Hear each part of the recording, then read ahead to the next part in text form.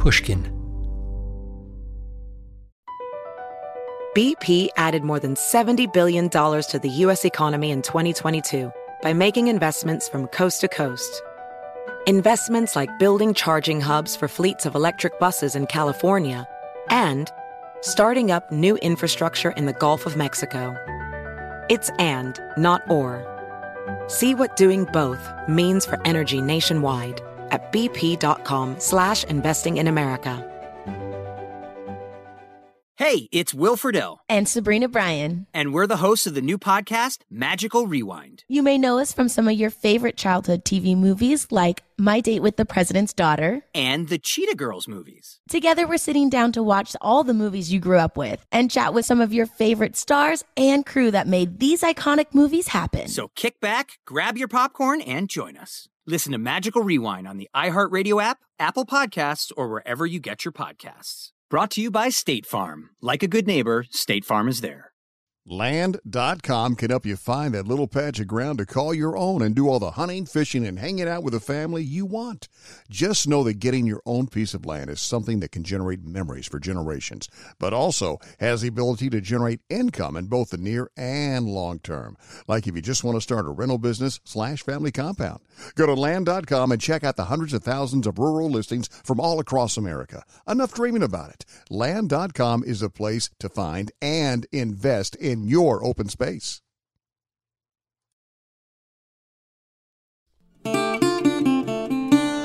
Previously on Deep Cover. Stephen Kalish, the gentleman smuggler, the guy who orchestrates every single detail of operations, he gets arrested. I start walking away, knowing something's up, and I get about, a quarter mile away, not even that, and I'm surrounded by feds. Stephen was the right-hand man of the big boss, the top guy, the guy that Ned Timmons had yet to find. Ned's star informant, Clinton Shine Anderson, tells him that the syndicate's top boss was a guy named Lee Rich. Not an outlaw biker or a dive bar musician, but more like a member of a fancy beach club with a sweet house and a big yacht. And for the time being, Mr. Beach Club was hiding out down in the Cayman Islands. Unbeknownst to Ned, Lee was rattled by Stephen's recent arrest. He hadn't just lost a partner, he'd lost the entire smuggling arm of his operation. And he wondered, what if Stephen started talking, ratting him out? Lee was also worried that the feds might be watching him or listening to his phone calls. What he needed was a counterintelligence expert, someone who could sweep his house for bugs, reassure him that he was safe. This created an opening for Ned.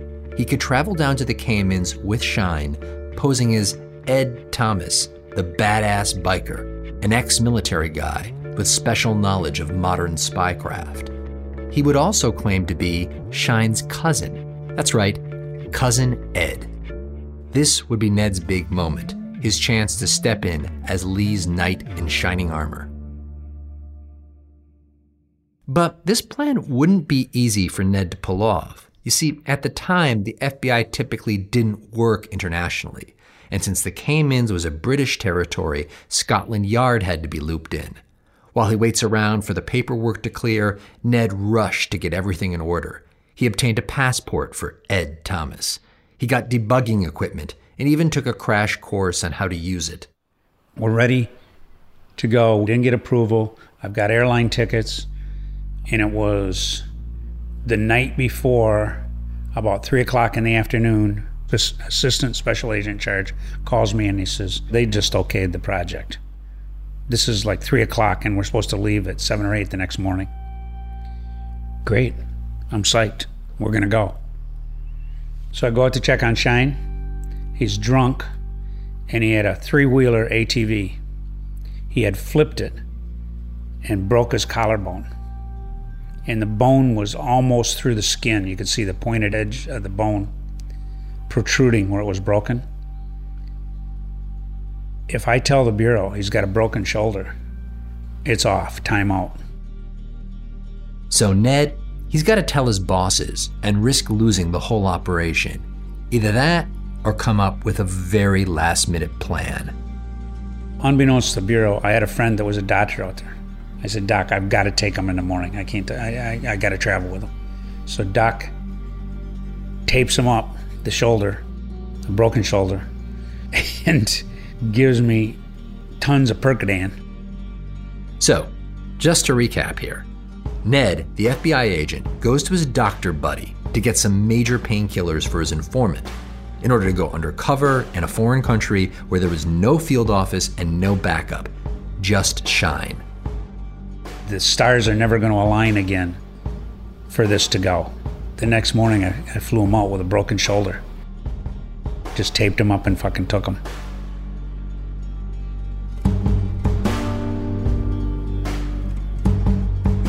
I'm Jake Halpern, and this is Deep Cover. Episode 5, A Different Kind of Animal.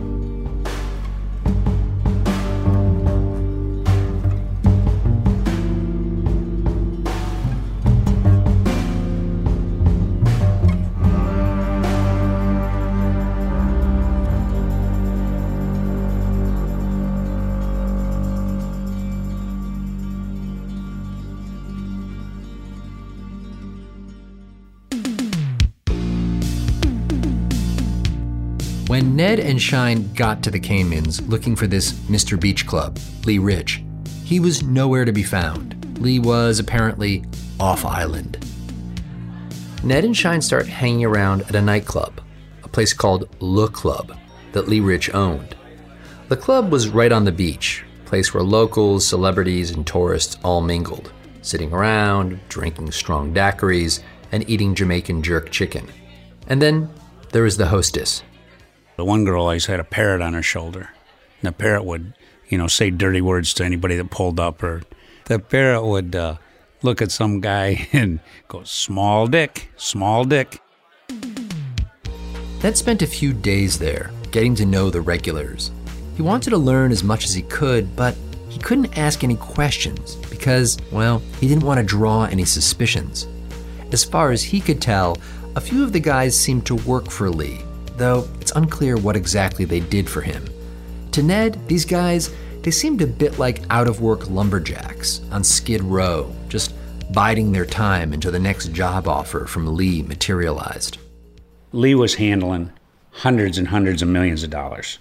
People do a lot for that money. The trouble is, the nature of the business draws killers. Ned says he was pretty much always on guard. Wherever you were, even if you're at the club sitting at the table, you're watching everybody around you, you're watching what's going on.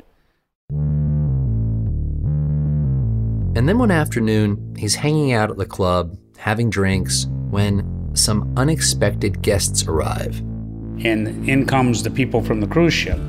And I look in the line, and here's an agent that works about 2 desks over from me. Yeah, a guy named Bob from the Detroit FBI office on his honeymoon. An office mate of Ned's who didn't know the deal that Ned was here not on holiday, but as an undercover agent. And his wife is with him, and she's in a little tiny bikini, and she's a knockout. And these guys are all oogling her, and I'm just choking. This isn't going to be good because there's like 6 or 8 of Lee's guys sitting around this table. Bob and his wife start heading in Ned's direction. The wife comes over and puts her bag on a picnic table and then turns around and bends over to do something in the bag right in front of these guys. And the bikini was barely covering anything. In that 1 second, like clockwork, the gaze of every guy there shifted to Bob's wife, bent over her beach bag, except for Bob, who finally sees Ned. And I just went to my throat and had the look of death on my face. And he caught on right away. He caught on in a split second. And so Bob steers his wife away and catastrophe is avoided.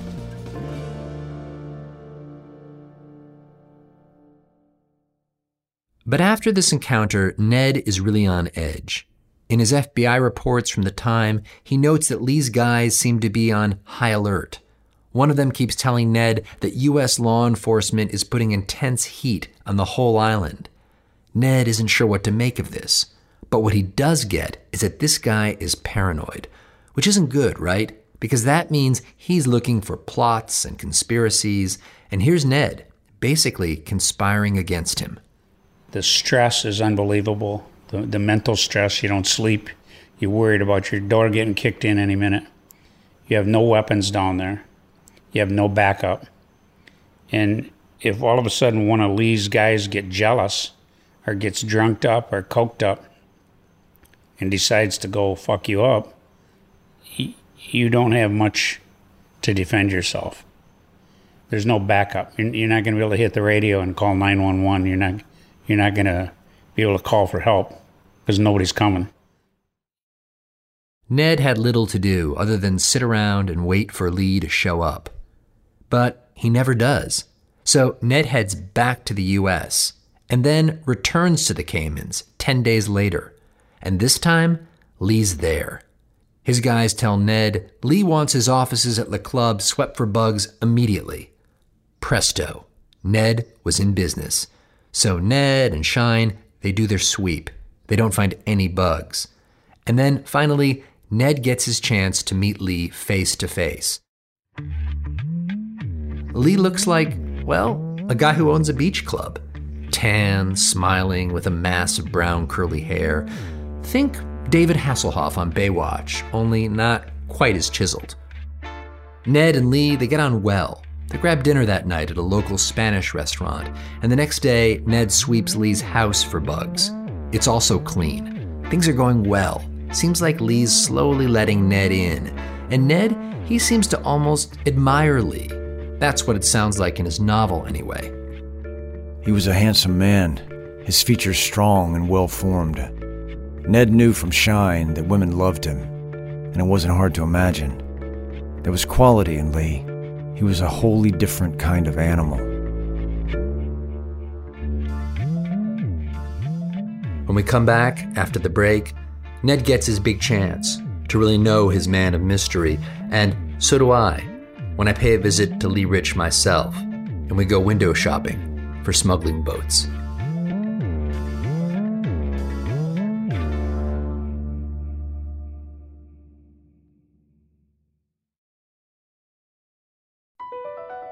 Across America, BP supports more than 275,000 jobs to keep energy flowing.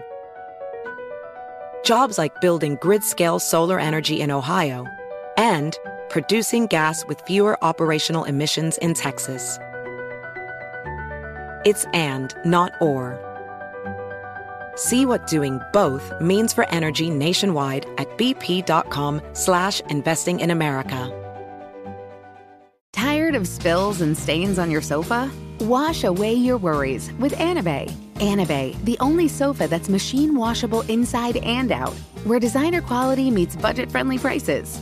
That's right, sofas from only $639. Anabei brings you a no-risk experience with pet-friendly, stain-resistant, and changeable slipcovers made with performance fabric, cloud-like comfort with high-resilience foam, and hypoallergenic featherless down that needs no fluffing.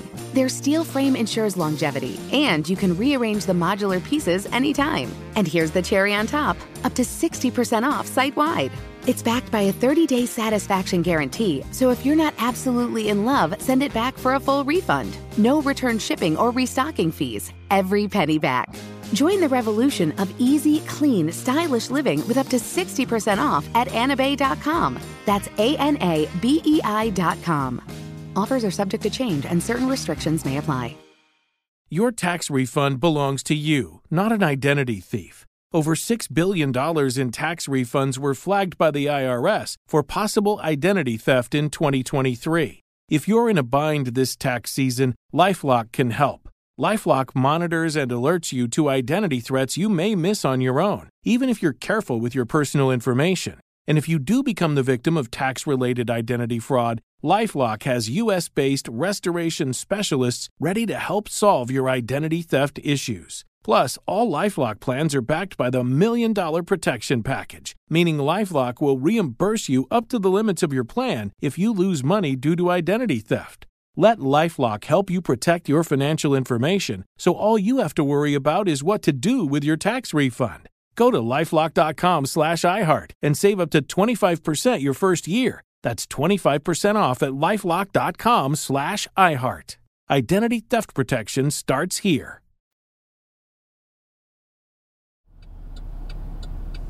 I tracked Lee Rich down a few months ago in a small coastal town in Florida. He didn't want to meet at his house, so we took a drive. Lee wanted to give me a tour of the area. We passed a bunch of boat marinas. You see that boat right here? The big blue hull on her with the two masts over here on the right, straight down the docks. That's an old Gulf Star 44. That's the first boat I ever went on, just identical to that. Lee tells me that he grew up in Tampa around boats. Both his father and his grandfather were sea captains. He himself built boats as a teenager, knew them inside out.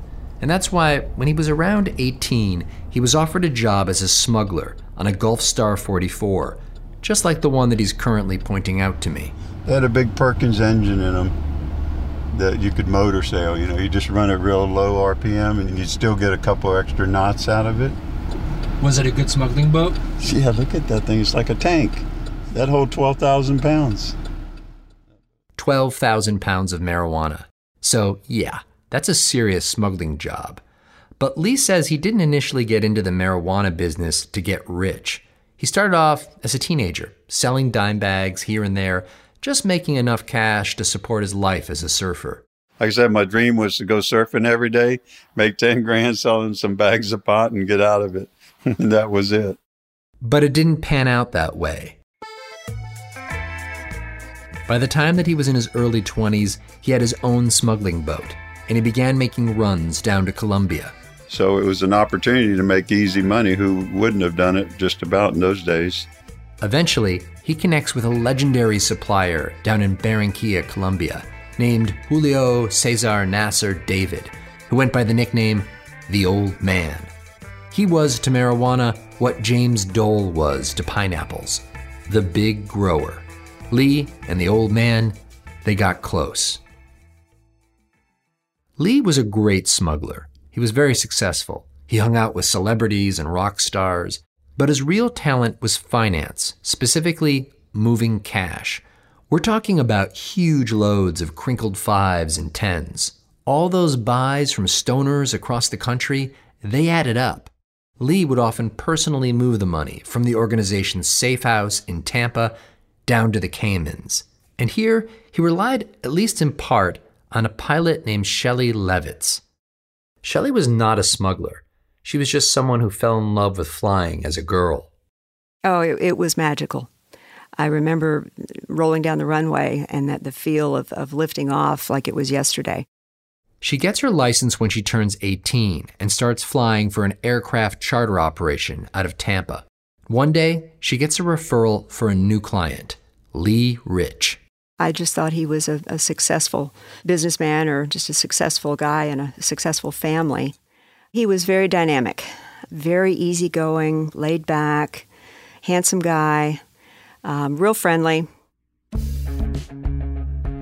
She started flying him all over the place: Louisiana, North Carolina, Michigan, Georgia, Texas. It was a little while before I had any suspicions that there might be something beyond just a businessman. Her suspicions about who Lee really was came to a head one night when an airport employee tipped her off that the feds had put a transponder in her plane. They were watching her. And I remember saying, "Oh, well, thank you for the information. I appreciate that." Shelley did have a hunch about why the feds might be tracking her plane. Shelley flew Lee Rich to the Caymans regularly, and he would bring these heavy briefcases. So I kind of put two and two together to figure that, well, there might be money in there. Because Shelley knew the Caymans were famous for one thing in particular. Banking. Lots of banks. Small island, a few houses, and a lot of banks downtown. A small island with a small airport. Just a few buildings. And Lee would get off the airplane or grab a bag or two and literally just kind of walk right into customs and right through it to the other side.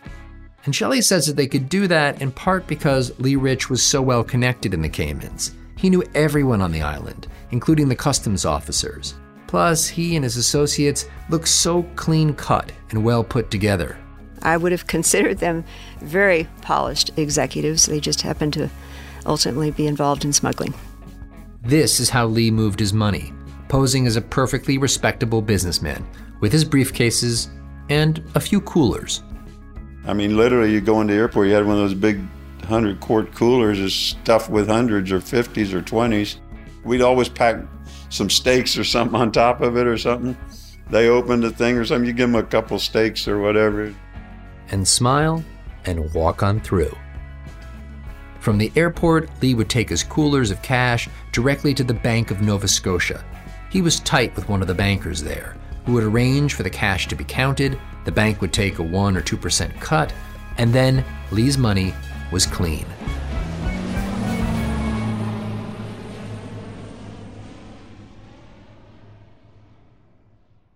For a long time, this system worked very well for Mr. Beach Club. He was the man down in the Caymans. In fact, in 1983, when the Queen of England visited the island on her tour of the Western Hemisphere, she took a ride on his yacht. It all came to a screeching halt when Lee's right-hand man, Stephen Kalish, the gentleman smuggler, got arrested in Tampa.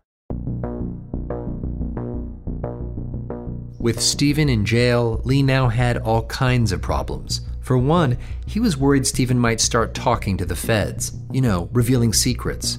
But also, there were logistical nightmares. They had 1 million pounds of marijuana just sitting in Colombia waiting to be moved. Lee had committed to selling it, but without his master smuggler, how exactly was he going to do that? I usually built people around me that I could trust, and then by me trusting them and them trusting me, I trusted what their word was. I had lost one, Kalish, who was a guy that did everything for me, whether you told him to do it or not, and a couple other people. I was vulnerable at that time.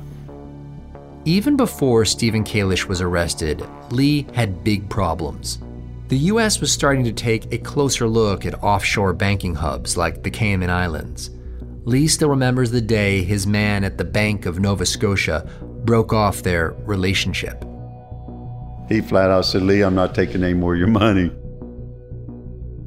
Lee Rich was stressed and a bit desperate, and that's when Shine called, offering the services of Cousin Ed, the counterintelligence expert. Well, that was the opening. He needed somebody that he could trust. Ned played that role to the hilt. He swept Lee's house for bugs, but then stuck around, ready to pitch in when needed, because, well, Lee needed all kinds of help. He soon asked Ned if he could get him fake documents, a birth certificate, passport, and driver's license. Ned said he'd look into it, gladly. So trust was building. But then there were these other moments when it seemed like Lee might just be a little bit suspicious, like maybe he was having doubts about who Ned really was. More on this when we come back after the break.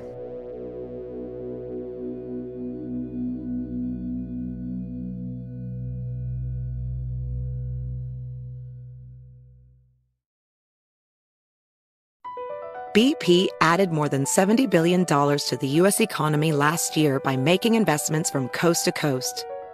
Investments like acquiring America's largest biogas producer, Archaea Energy, and starting up new infrastructure in the Gulf of Mexico. It's and, not or. See what doing both means for energy nationwide at bp.com/investing in America.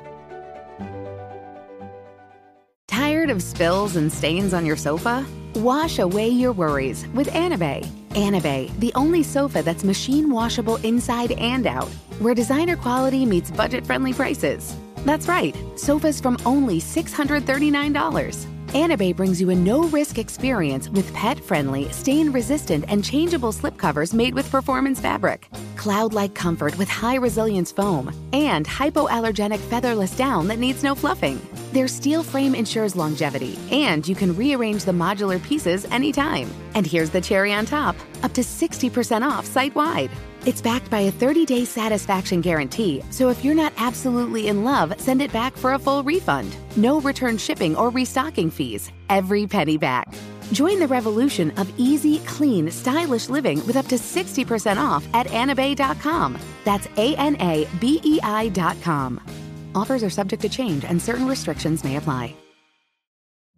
Witness the dawning of a new era in automotive luxury with a reveal unlike any other as Infiniti presents a new chapter in luxury, the premiere of the all-new 2025 Infiniti QX80. Join us March 20th live from the Edge at Hudson Yards in New York City, featuring an unforgettable performance by Grammy and Academy Award-winning singer, songwriter, and composer Jon Batiste. The all-new Infiniti QX80 is unlike any luxury SUV you've ever seen. Smart enough to anticipate your needs, even before you do. Every line, curve, and detail was thoughtfully crafted, so everything for every passenger feels just right. Don't miss it. Mark your calendars and be the first to see it March 20th at 7 p.m. Eastern, only on iHeartRadio's YouTube channel. Save the date at new-QX80.com. 2025 QX80 coming this summer. Ned remembers this one day on the island when Lee asks him to come on a little trip to the bank. Lee starts talking about a rumor he'd heard that federal agents were snooping around. And then Lee turns to Ned and says, "One of these agents looks a lot like you." So, I didn't know what was going to happen. We got to the bank and he just says, "Wait here." So I'm sitting alone in the car and thinking, okay, this is it, Lee walks back out of the bank and nothing. But Ned can't shake the feeling that Lee might be onto him. Even little moments seem like they could have sinister implications. Like this one day, Lee suggests that Ned should go fishing for conch with his butler, a guy named Bertley, so they could make a dish called sea pie. This all seemed kosher until he and Bertley walked down to the shore to a small skiff, just the two of them. As we get in there, Bertley throws his 3-foot machete, threw it in the boat, and I'm thinking, this isn't too cool. So they paddled out into the mist to this site where Bertley supposedly knows the conch are. When they get there, Bertley points at the spot where Ned should dive to get the shellfish. Ned eyes the machete again, and he looks at the oars, and then he looks down at the water, and then he glances at Bertley. Ned's thinking, how's this going to play out? Finally, he just jumps in the water and dives for the conch. He sees the conch, grabs it, and all the while he's thinking about his next move. I was planning this out in my head. If I come up and he's got the machete ready to chop my head off, I'm thinking, okay, I'll rock the boat and then reach over the edge and try to get a hold of this oar to defend myself. When he surfaced, there was Bertley, smiling, relaxed, perfectly friendly. But Ned was spooked. It was very tense, and there was always tense minutes like that Lee hadn't said, "Hey, Bertley, get rid of this guy." Well, you'd be eaten by the sea life, sharks and crabs and snappers and shit would just eat your body. You'd be gone.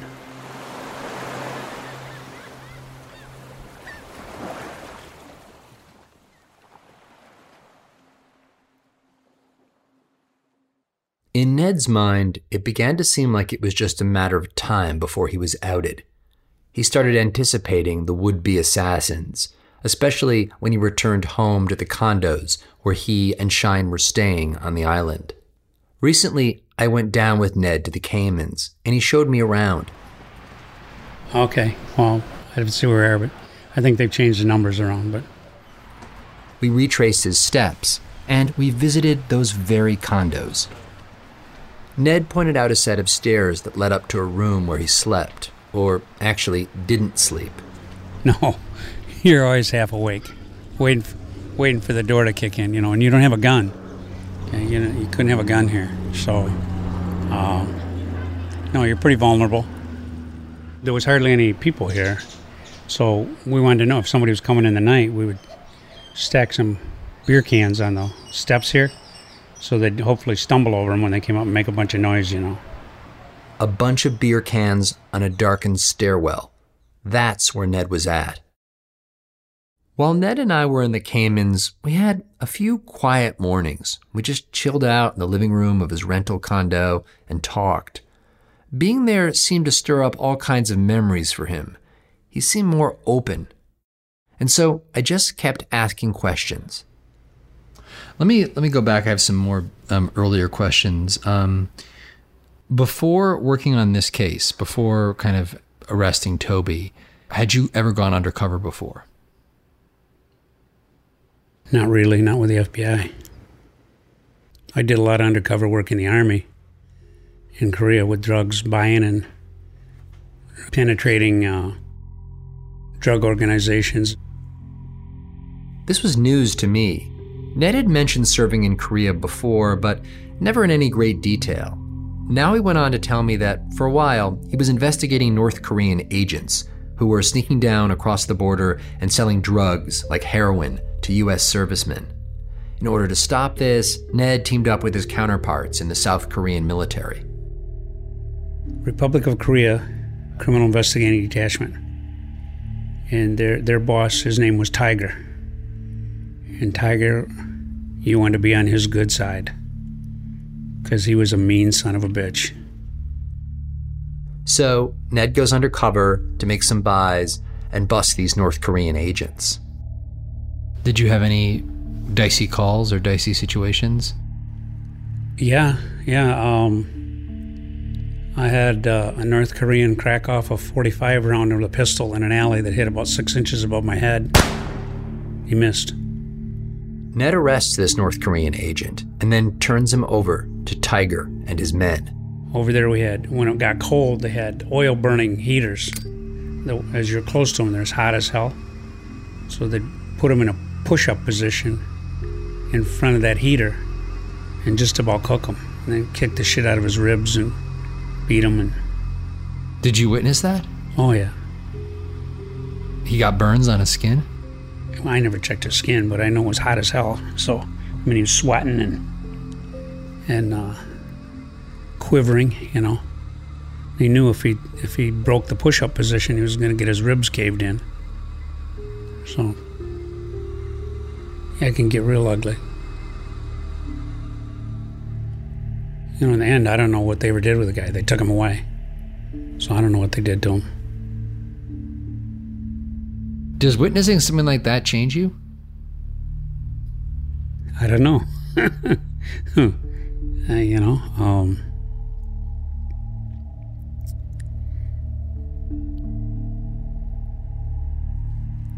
I guess I was always around a lot of violence, starting with the Army, and I guess I didn't think about it at the time. Let me ask you a question. You watch this, so and some of this is making you aware of what people can do to someone if they fall into the wrong hands. Is this crossing your mind at all when you're basically the one that's behind enemy lines in the Caymans? I mean, you've witnessed what can happen, right? Yeah. You don't want to be taken prisoner. You have to believe in your mind that you're not going to be taken captive.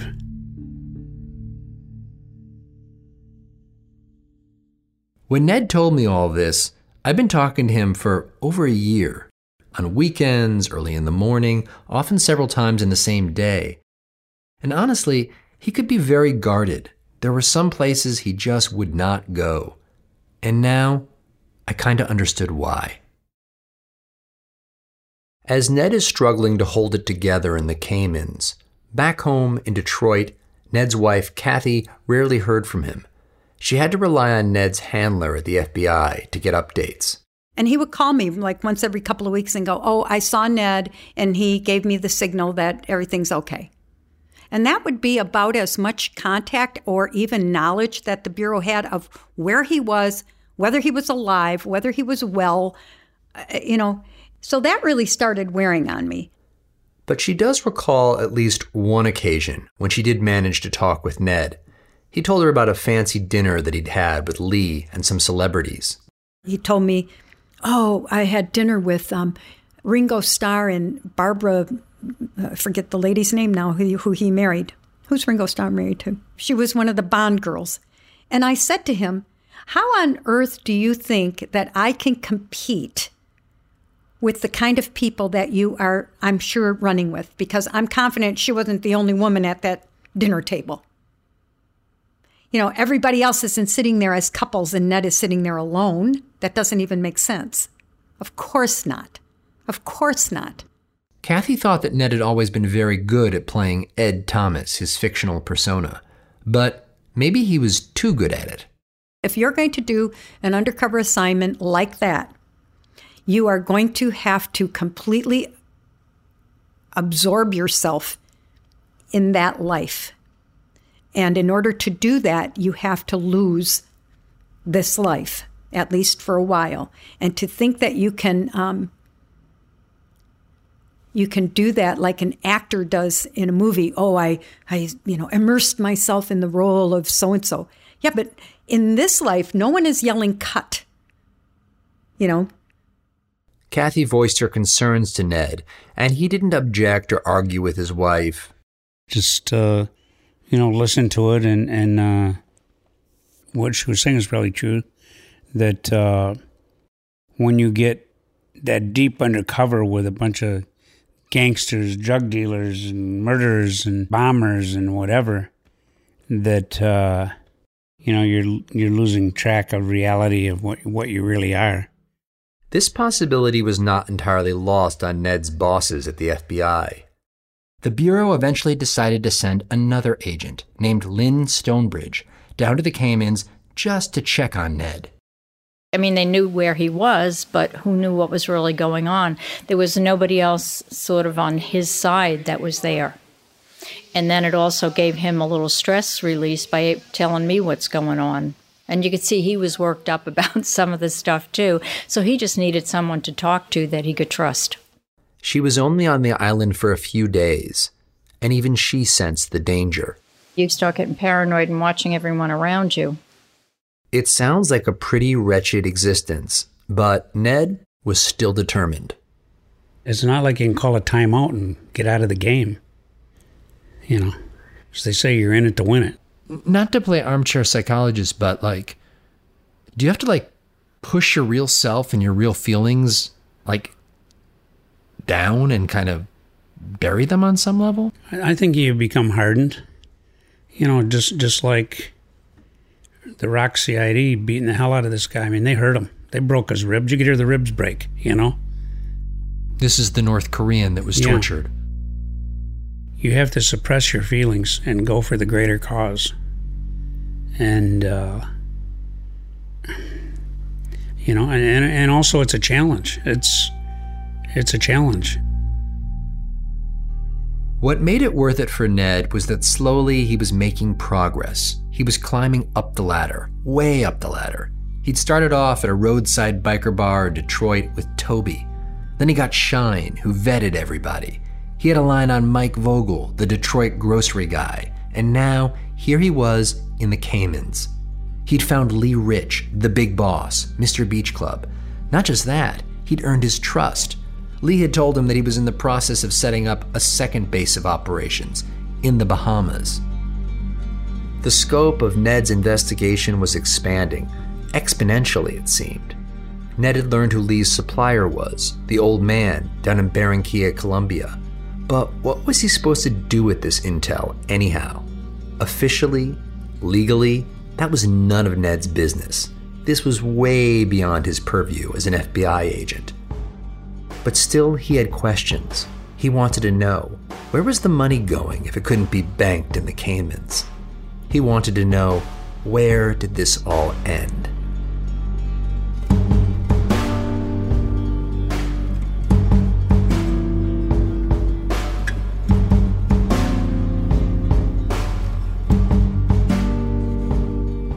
Next time on Deep Cover. Ned's undercover identity had been compromised, and they had put a hit on Ned, and they were going to lure him to a location and give him a hot shot of drugs and kill him. And they also knew where we lived.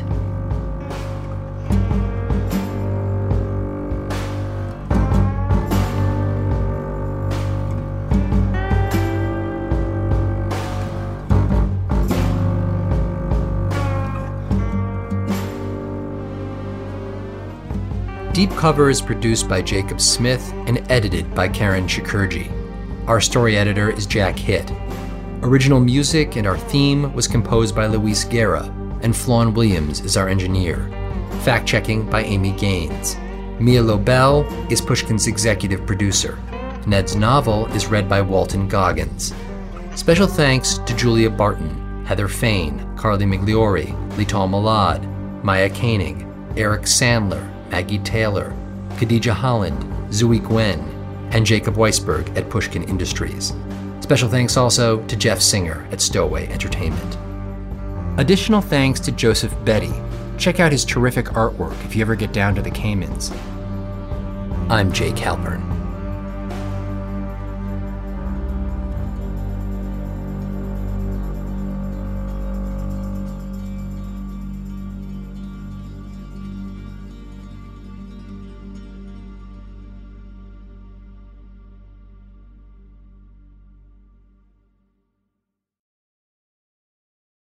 Does money stress you out? Let Facet flip your financial chaos into clarity. Finding Facet immediately put us at ease. Facet's innovative approach to financial planning ensures your money works as hard as you do, enabling members to experience the joys of having your finances in order. And that makes us Facet for life now, I guess. Visit Facet.com, FACET.com to learn more. This ad is sponsored by Facet. Facet Wealth is an SEC registered investment advisor. This is not an offer to buy or sell securities, nor is it investment, legal, or tax advice. These testimonials are from current Facet members who are not compensated. All opinions are their own and not a guarantee of a similar outcome. What's out there is unknown. So at UC San Diego, out we go. Because to take on the challenges of the here and now, you gotta get your feet wet, your eyes open, and your mind out there. Way out there. Turning the unknown into cures, culture, and connections with each step forward. So pack a bag, a notebook, and some sandals. And get ready to look far and think further. UC San Diego. Learn more at ucsd.edu. Infiniti presents a new chapter in luxury, the premiere of the all-new 2025 Infiniti QX80, live March 20th from the Edge at Hudson Yards in New York City, featuring a performance by John Batiste. The all-new 2025 Infiniti QX80 is an SUV designed to help every passenger feel just right. Be the first to see it March 20th at 7 p.m. Eastern, only on iHeartRadio's YouTube channel. Save the date at new-QX80.com. Don't miss it. 2025 QX80 coming this summer.